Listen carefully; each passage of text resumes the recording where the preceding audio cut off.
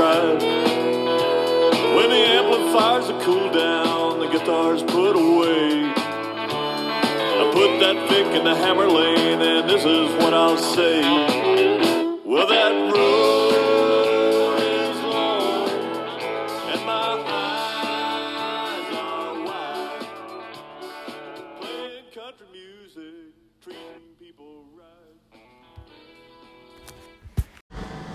So I'm here today with the one and only, the man, Laid Back Country Picker, a.k.a. Chico, a.k.a. David Prince. How are you today? Man, I am great. And I just want to take issue right now. I think you're the man. I'm not the man. I'm here. I am here. Laid Back Country Picker is here with the man. All right. So we've been trying to make this happen for a while. I'm glad we finally get to do it. We're recording this in the green room right after the Luna and the Mountain Jet set at the Honey Festival 2023 in my hometown of Jackson. Thank you so much for coming on today. How are you? Man, I am great. I always love coming to Jackson. It's just such a cool little town, and the Honey Festival is always just a great event. And I usually run into you when I come to Jackson, so it's a good time. Well, you know that this is my home. I love it, proud of it, and whenever we get music out, I always try to support those musicians that come through because we don't get them very often. So before we get into the whole laid back thing, I want number one, as most of my listeners know, your song Kingsport kicks every episode of this podcast off, and it actually did so pre-podcast on my old radio show that I had here on WJSN in Jackson. So number one, thank you for allowing me to use that, because playing country music and treating people right, which is your words, couldn't describe what I try to do any better. So I kind of just stole that. Actually, I wrote that song for you. It was me and mine. Yeah, with you in mind when I wrote it. Somehow I don't believe you. You're wise not to. That probably won't be the first tall tale you tell in this interview. I hope not. So you were in some bands, you know, throughout your, I guess, teen and early adult life before Laid Back. I want to talk about a couple of those real quick. Okay. Was it Night? What was the one? Night Train? Night Train, yes. Let's talk about that. What kind of music would you say that Night Train played? Was it Southern rock? Or? Yeah, it was Southern rock to begin with. Night Train was named after the cheap wine, the Night Train, that Guns N' Roses sang about so eloquently. Yes. So you know what you're getting just from the title. But yeah, we were a three-piece band. We were a Southern rock band. And I really just love the Georgia Satellites. That's like one of my favorite bands. Okay. We're just guitar-driven. And so my vision for Night Train was we're just another version of the Georgia Satellites. All right. That's awesome. So you obviously, in some of your songs, will write about other artists. You've obviously got a song about David Bowie. Yeah. You've got his sticker on your guitar.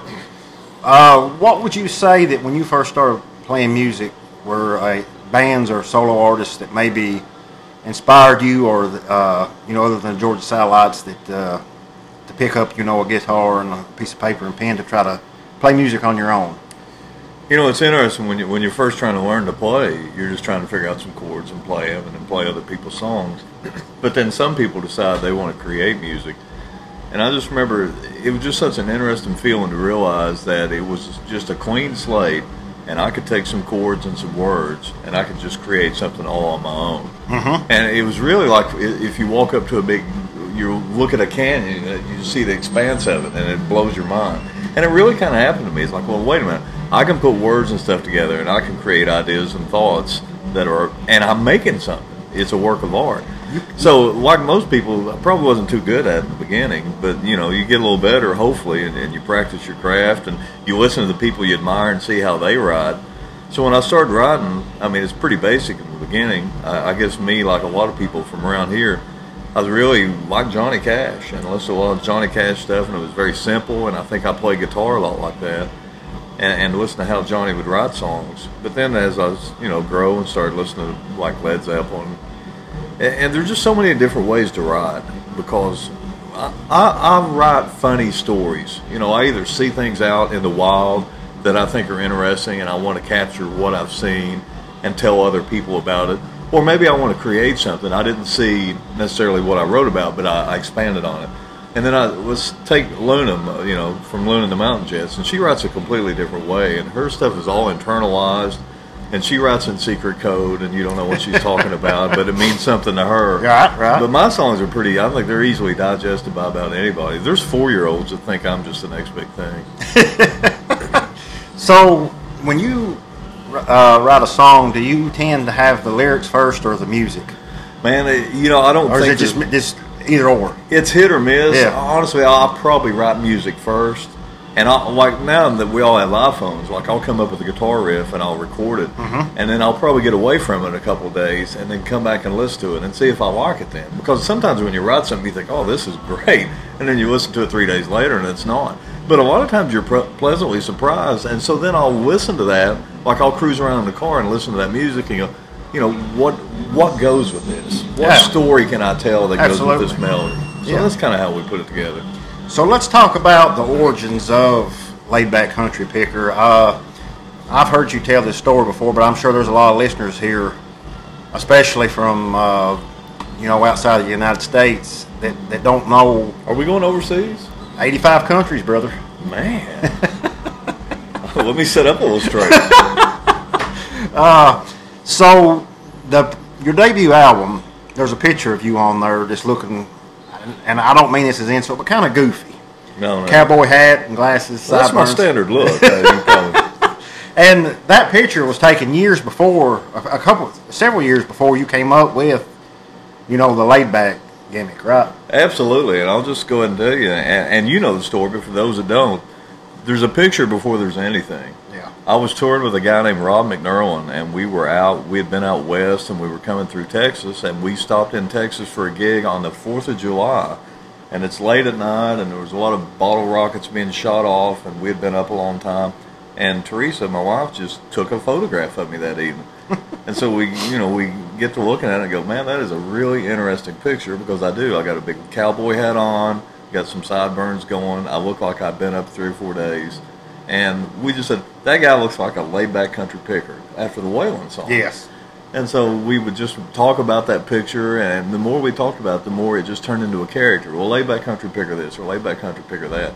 So I made a MySpace page for laid-back country picker, and there still had nothing going on. But then my daughter talked me into putting it on a T-shirt. So I got the image put on a shirt. I thought it was kind of funny. I showed it to Tyler Childers, and he thought it was really awesome. So he started wearing that shirt with that picture on it, and all of a sudden people wanted to buy it. So I went and made like 10 of them, and I thought, well, I just wasted money here. I'm never going to do anything with those. But I sold them pretty quick, and I realized there's like this little movement going for this laid-back country picker.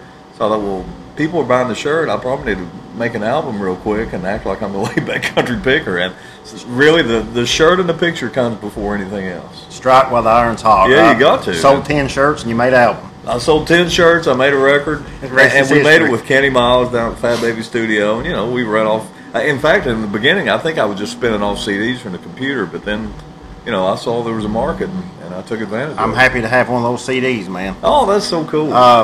So I want to talk about, you've got 3 albums out under the Laid Back, name as of now, correct? That's right. So I'd like to talk just briefly about all 3 of them. Obviously, we'll start at the beginning of the self-titled. I guess it's been out, what now, 6 years? Yeah, that's 6. Yeah. And it's got some fantastic songs. Obviously, your first, you made some videos too up on YouTube that I think really helped get your name out there, because they were just, funny. And you've got McGoffin County Cadillac, obviously. So absolutely. That everybody probably knows, that knows of you. And let's talk about, we just mentioned that we're going from other countries. Let's explain exactly what a McGoffin County Cadillac is to our folks that may not know. So I live in Lawrence County, Kentucky, and our neighboring county is McGoffin County, Kentucky. And in McGoffin County, there's a lot of guys that work union labor jobs, and they have to drive maybe 100 miles a day to go back and forth to their job site. So they discovered that you can go to the police auction and buy these old decommissioned police cars, and you can get them pretty cheap, and they're still fine automobiles. So those guys would buy those and put all their buddies in the back and drive back and forth to work. And so they kind of got the name, the McGoffin County Cadillac. They still look like cop cars, and they would freak people out because they get behind them and think, oh gosh, the law's getting ready to pull me over. And it just became like a running joke that anytime you go to McGoffin County, you're going to see a McGoffin County Cadillac. Right. Well, it's not a joke. It's a fact. I mean, they're just there in mass. We just drove through there today, and I saw at least 2 of them. Absolutely. So they're there. It's funny because my daughter Natalie and my wife Dixie, when we're ever on a road trip, if we see Old Crown Vic, we've got a game to see the first one can spot it and shout out McGoffin County Cadillac. Oh, how cool! And there's one more song on there that I want to touch base with because it's really interesting, especially for folks even in this area that's not very old, called Party Line. Oh yeah. And a party line, and I'll let you describe it better, but back in the day, if you lived up like a little hollow with maybe 10 or 15 houses, you could get on there and hear anybody talking, man, that had a phone up that hollow, right? Brian, have you done that before? Oh, yeah, man. I used to play tricks on my granny. Did you really? Yeah. Yeah, talk about that real quick. We lived in an area which is underwater now because the government built a dam there and ran us all off. But before they did that, when they ran the phone lines, it's just like you said, it was a very rural area, and they ran one phone line, and they would hook multiple families up to that same line. And the way the technology was then, if someone got a phone call, your phone would ring. Mm-hmm. And if you were very covert about it, you could pick up the phone and listen in on their phone conversations. And everyone said they didn't do it, but everybody did it. And everyone's listening on everyone else's phone line. Plus, when you're on the line, nobody else on that line can make a phone call. So you got everything tied up. And, there was a girl I used to talk to on the phone all the time, and we would make these big, long phone calls, and we knew we were being listened to, and we would make up the most horrific lies about stuff just to see if the neighbors would listen to it. Yeah, well, I've touched it. I played tricks on my granny. Basically, I created an entire persona, and I was probably maybe 10, called Big Jim, that was like a raging alcoholic, and I would get on there as Big Jim and just say the craziest stuff ever was, man. Big Jim drinking cheap liquor? Yeah, I guess that night train stuff. That's probably what he did. One more before we move on. Actually, we'll talk about the song Bowie on here. Okay. Obviously, it's named after David Bowie. Then, you and his personas, Iggy Stardust, Spider Mars, Thin White Duke. But right. One of my favorite lines that you've ever written is, it could be worse. You could be dating a nurse that works the night shift at the Nervous Hospital. How did that line come up to you, man? Well, I always tell the story that we were driving through Western West Virginia when I wrote that, and there's in the city of Western West Virginia is an old abandoned state hospital, mm-hmm. and a lot of people call those a nervous hospital. Yeah, that's exactly what they called them when I was growing up. And I just thought about that as we were traveling through Weston, and I don't know how I managed to get that whole role out, but I'm glad it came. When we talk about songwriting, and I was talking to a friend of mine the other day, a lot of times I do what I say. I put my antenna up, and I'm just listening for things. And I'm sure that I borrowed some of that line from somewhere that somebody said something. But it could be worse. You could be dating a nurse that works a night shift at the Nervous Hospital. How much worse could it get, really? Pretty bad, man. That's pretty doggone bad. But I'll play that funny thing, Brad. I'll play that song out, and there'll be some nurses come up at the end, and they say, "That's me. I work the night shift at the Nervous Hospital," and they're just proud as punch. And God bless them. Yeah. So before we move on to this album, and I want to shout out your website real quick. It's laid back, and it's not .com. It's .org. Yeah, it's .org. Yeah, but let me tell you, I got a little money ahead, and I bought the .com transfer. So if you punch in .com, it'll still get you there. But you can go on buy his merch, buy the CD of his, the album we're talking about, the self-titled debut, and the other 2 albums we'll talk about in a minute, Kingsport and Go West, are on vinyl. Highly, highly recommend that you get on there and get you some laid-back merch. I recommend it too. I think that you reprinted those shirts we mentioned earlier this year. If you've got any, I don't know if they're sold out already again or what. I'll tell you what we did. We kind of had to do a little bit different design because I can't get that exact shirt made anymore. So we put out kind of an updated version of it, and we've about sold all that. Yeah, but there's just a few left, so you better hop on that quick. But that brings me to my last question about the debut album. Is there any plans at all to issue it on vinyl? You're not the first person to ask me that. Do you think people would buy it? Hell yeah. Would they? Absolutely they would, you buy it? I'd buy 3 copies. 3. Write that down. Let's go ahead and put him down for 3. You know, one thing that's so aggravating, and hopefully that's getting better now, is to get vinyl pressed. It takes so long. It was up to 6 months waiting on your vinyl to come in. Yeah. So when somebody records a record, I mean, you get all hopped about it, and you want it out there immediately, and you're looking at another 6 months before you can do anything. And you know, Shady would have to have his cut. Oh well, Shady'd have to. Yeah, Lord knows what he'd take out of it. But you know, Shady's he's a music insider. He might get me a deal. You know, I wasn't going to bring this up, but one of the most surreal moments of my life was, you know, you released Kingsport on vinyl in the middle of COVID. Yeah. So to promote it, you and Shady did a goat bingo, in which everybody that pre-ordered it, you all wrote their name out in the field and turned some goats loose, and whoever the goat pooped on won a big pizza from our docks. That's right. And to see you and Shady announce live on Facebook that a goat had pooped on my name and I got a free pizza out of it. Did you got the free pizza? Yes, I did. We drove up there. And you cashed it in? Cashed it in, and it was delicious. And sadly, I think Doc's, the day not stay was closing about a week or two ago. They closed last weekend. That's horrible. I drove by that shop on the way here today, and we were just like shed a tear because they're not open anymore. Yeah, the family and I drove down and hiked one weekend and got us an extra large pizza and breadsticks from Doc's, and you were living found your best life. And sadly, we can't frequent that place anymore, but we would have definitely returned had it not shut down. So let's take a really quick break, and I'll come back and we'll talk about Kingsport and Go West and whatever else we get into. How's that sound? Sounds perfect to me.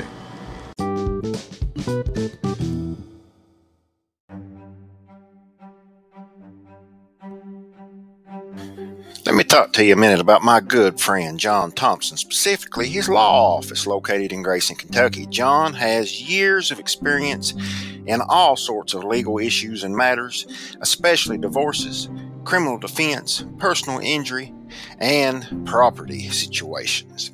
If you are a resident of Kentucky and you have a legal need in any of those, or any other legal need for that matter, trust me when I tell you, John will get the job done. Give him a call at area code 606-475-3174. And I will tell you, this has been a paid advertisement, but I have been recommending John and his legal expertise to people for years, so it's about damn time I got paid for doing it. Once again, if you need help with any legal matter, call John Thompson at 606-475-3174.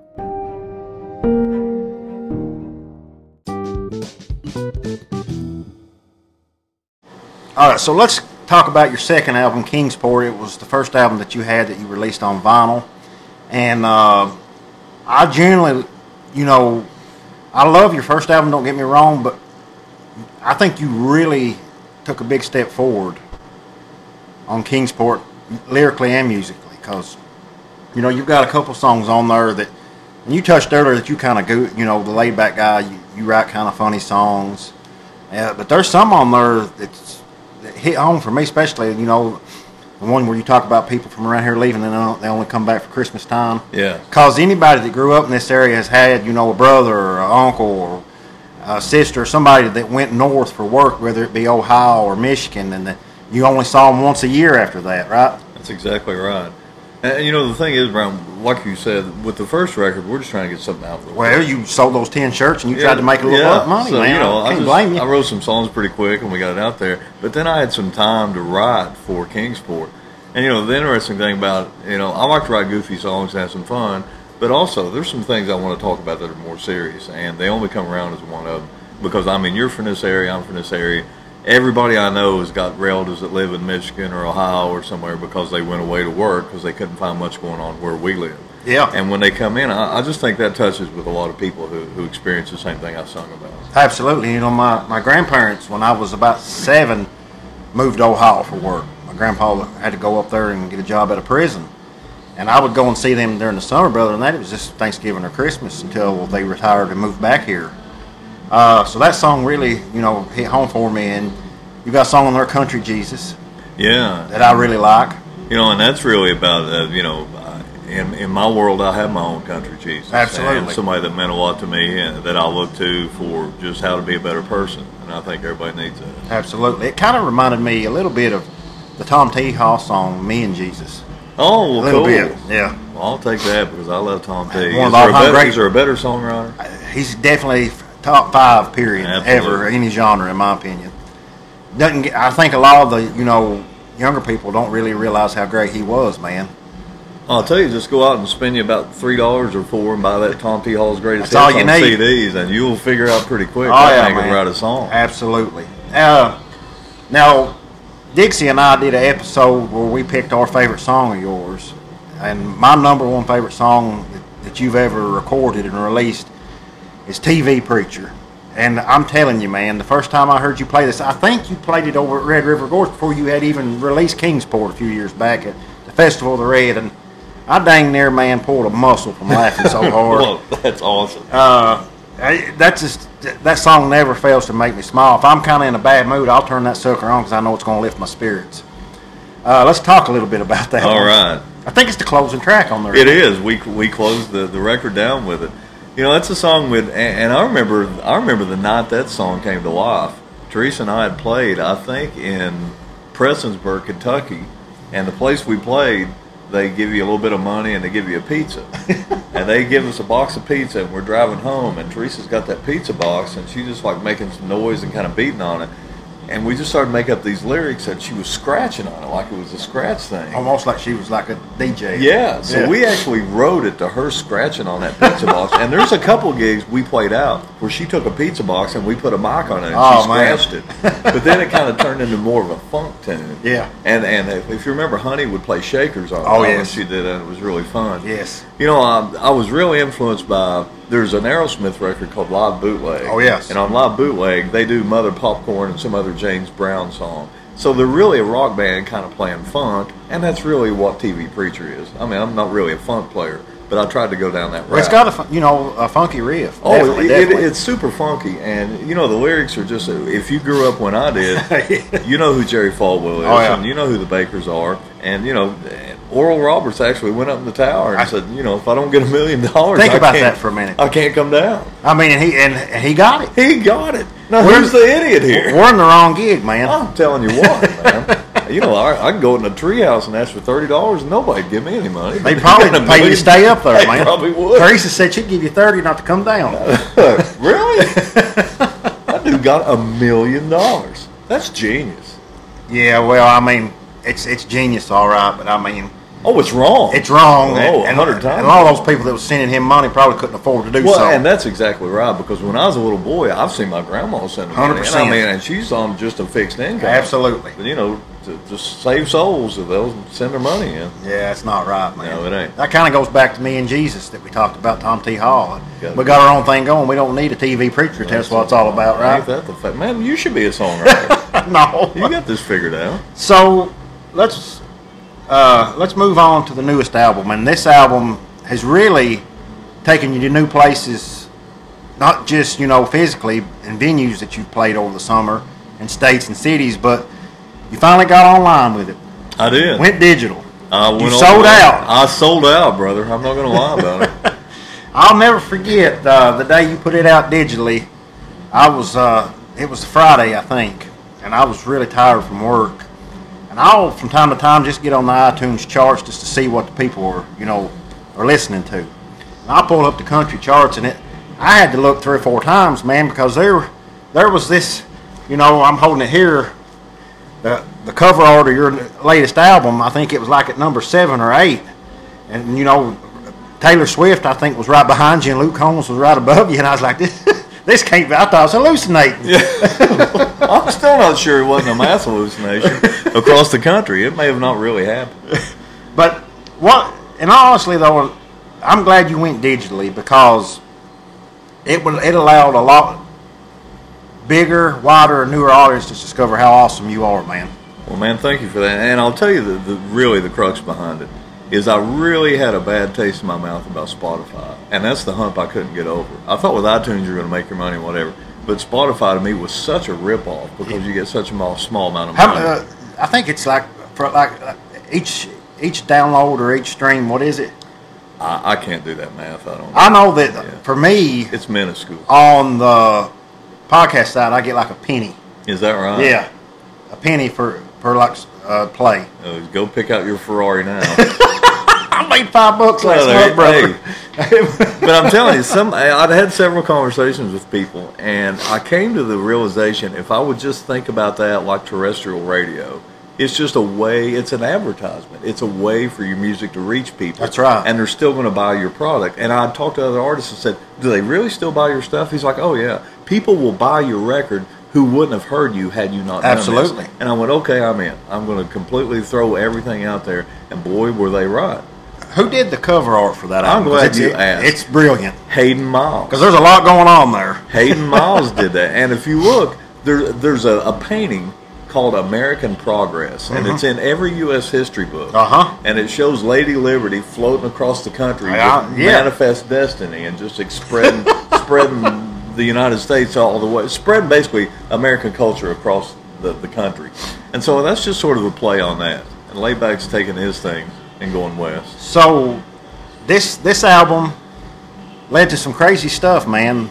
We just mentioned that you charted on iTunes. Johnny Knoxville got a hold of you somehow, and I think he played you on Sirius XM one night, right? He did. We were driving to a gig down in Virginia, and I get a message on Instagram. It's like, hey, this is Johnny Knoxville, man, and I really dig your song LB's Truth, and can we play it? And I'm like, who is this, man? You thought that was a scam. Oh, yeah, which one of my friends is doing this? Well, as it turns out, it was really Johnny Knoxville. And so I communicated back and forth with him, and they played it on the show. I guess his cousin, Dale, Roger Dale or something. I should know his name. I'm sorry, Johnny. But they played it on his show, and Johnny proclaimed, he said, well, this is my new favorite band. Well, just those words alone, all of a sudden I got a booking agent in California, and I'm traveling out west. That's awesome, man. Just because Johnny Knoxville said that. Let's talk about that summer tour, because you all pretty much all summer was on the road.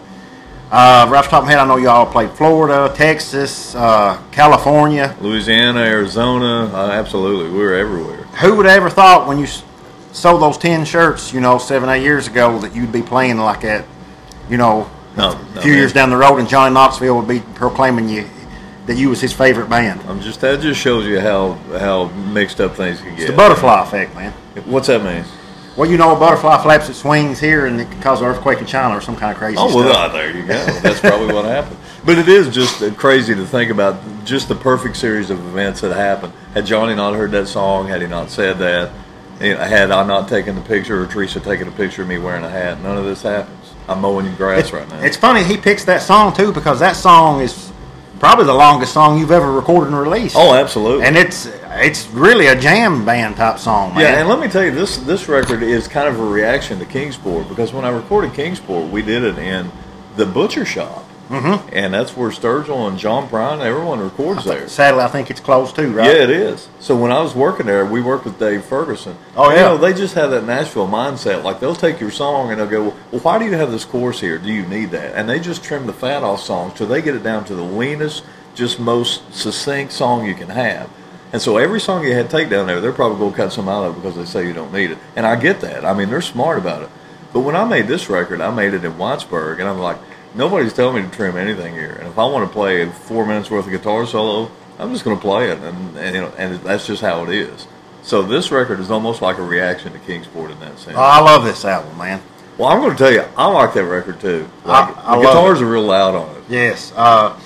We mentioned off mic, the song Cooper and the video for it. I love that. I love the shirt you put out too, where you had the Alice Cooper type eye paint going on and whatnot. Yeah. I had to buy myself one of those. The eye paint? Yeah, I know the shirt. Oh, okay. I like to see you all Alice Cooper to. And you name check different Coopers in there. Alice Cooper. Yeah. Cooper's Department Store. Let me tell you, there's 6 words in that entire song. I know. Just repeated over and over for like 4 minutes? So yeah, and there's a side of me that goes, well, can you really write a 4-minute song with 6 words in it and people will still listen to it? And the answer is yes, you can. I found that out. Yeah. Magic City. Love that one. Thank you, man. I do too. Obviously, the lead track, title track, Go West, is really great. I think my personal favorite on this is Amen John Glenn, though. Is that right? Yes. I think I had it when I done my top 10 list, and I may be misremembering, but it was the highest one I had from this album. But let's talk about Amen John Glenn a little bit. How did that song come about? All right, now, Brian, I've never told anyone the story, so you're going to get the truth here. Okay. And then I'll probably change it and not tell the story again. All right. I went to see Steve Earle. Oh, okay. Probably a couple of years ago. He played in Prestonsburg, Kentucky. Mac? At the Mac. Yeah. and he played a song. Teresa, what was that song? Help me remember. So You Want to Be an Outlaw. And I sat there and watched him play that song, and I was floored. I thought, that is the greatest song I've ever heard, and I was so mad at myself that I didn't write that song. It was just perfect. It had a country kind of feel to it, but it still hit like an atom bomb. And I thought, this is great. So I had to write that song. Right. I had to write it, even though Steve Earle had already written it. So I drove around in my car for a few days, and I changed the melody just enough to where I'm not really ripping him off. And then I got the music the way I wanted it, and I felt it had the same impact as what his song had. And then I just wrote those John Glenn lyrics. And to be honest, I remember driving around in the car on US 23, and the lyrics are just coming. And sometimes when they come, they come. And I got the John Glenn part, I got the Johnny Bench part. Yeah. Hunter Thompson just fell right in line. And really, when I'd first written it, I thought, this is weird because this song's called John Glenn, and the first verse is about John Glenn, but then nothing else is. But then I thought, you know what? It's my record. I can do what I want to. That's right. But you talk about how those folks have built and created something that you couldn't tear down. You know, and they have. And that was a very genuine thought in my head. It's like, if you just do something out in the world that is just so solid, and you help some people or you make something good, no one can take that away from you. Absolutely. And that's really what's going on. Like you said, that could be art, whether it be a movie, a book, a painting, a record like this. Yeah, I mean, it's going to, you know, when you and I are long gone, people still going to be listening to the Laid Back Country Picker, man. You think? Absolutely, they will. I hope so. They'll be listening to your podcast. I don't know about that. But I mean, you think, for people my generation, Johnny Bennett's the greatest catcher that ever played baseball, and Still, I would argue anybody over that. And he will always be the greatest catcher. You can't take that away from him. Nope. And that's where I'm going. And you can't take, you know, John Glenn's. You can't. His accomplishment. Hunter Thompson. What Hunter? One of my favorite riders. Oh, he's great. Kentuckian too, by the way. That's exactly right. Yeah. Let me let's you know, we touched on your summer tour. What was a show or two maybe that stood out that you said, man, that one was special when you got done? I'm telling you, there's two that really stand out in my mind. One was at a place called Pappy and Harriet's, and that's in this area called Pioneer Town in California. It's up in the high desert. And they used to film all kinds of westerns there in the 50s. It was just a western movie set that was built. Okay. And if you can watch any of these old western shows, Gunsmoke and all that type of stuff. Probably filmed in Pioneer Town. Yeah. But now that they don't film there anymore, they got a bar and stuff up there, and like everybody plays there. When we went in to play Pioneer Town, on the wall is a picture of Paul McCartney there. McCartney is playing, and we look at the rug on the painting, and that rug's still on the stage. So Honey and I were standing there going, my God, we're standing on the same rug that Paul McCartney. And, you know, Billy Gibbons has done music videos up there. It's just like a cool place for people to go. So to get to play Pappy and Harriet's was really a thrill. But even probably better than that is we rolled down to San Diego, and we played a place called the Casbah.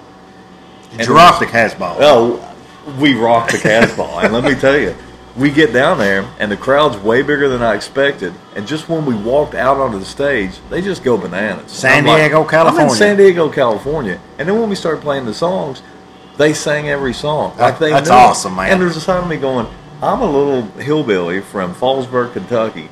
I wrote a bunch of these goofy songs, and I'm 3,000 miles from the house, and these people know the words to my songs. And it was a mind blow. That's awesome, though. It was. It was a That's great fantastic. feeling. That's great, man. And on top of it all, I had a former student there. Is that One right? of the kids I had in school had joined the Navy and was stationed out there. Oh, yeah, they got a big base there, And he came and saw me play, and it just tickled That's me killer. to death. Yeah, it was great.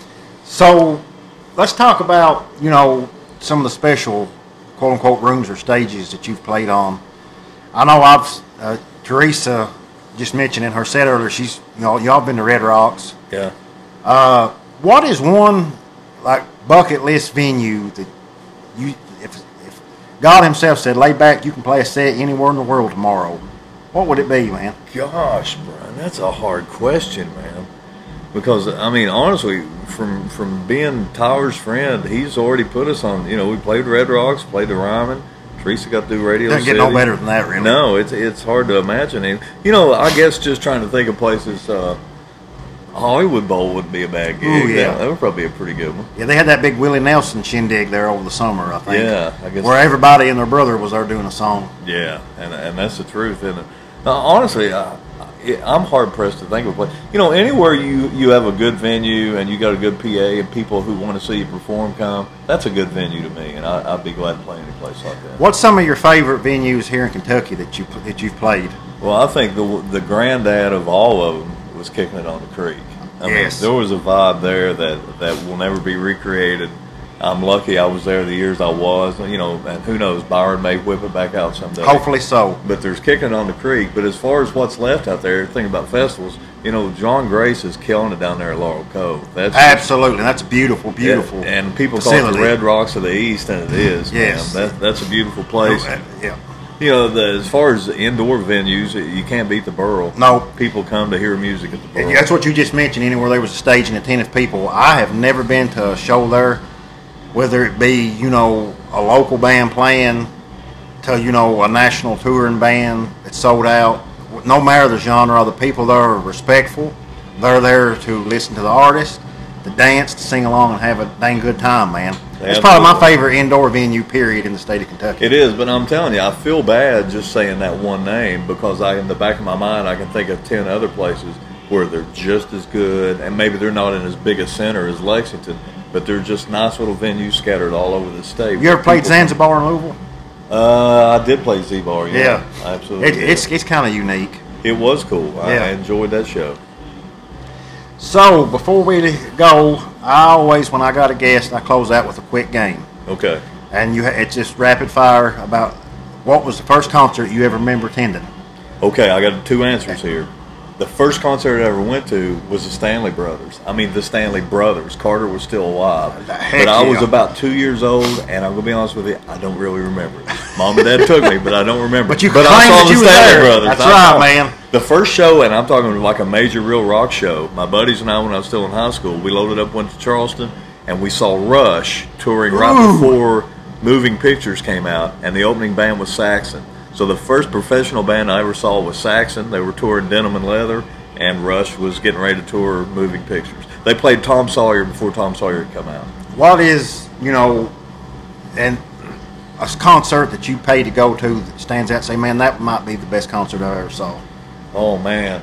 I was in England, and I saw Robert Plant. I saw him in when was this, roughly? This would have been about 2004. Man. Right when, like, Mighty Rearranger had come out, and he was mine. And I'm just standing there going, that's Robert Plant.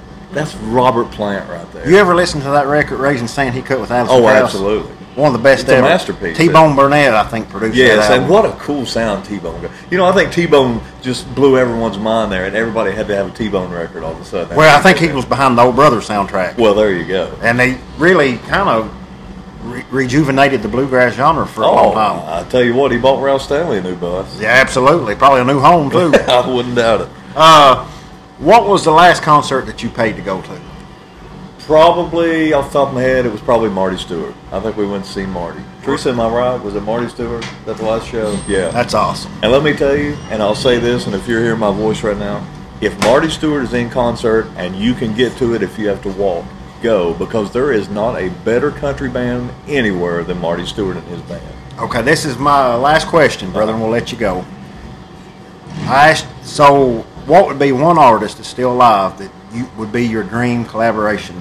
Just to maybe even just get up and jam on a song with, play guitar for them, write a song together, or whatever you wanted to do with them. Jimmy Page.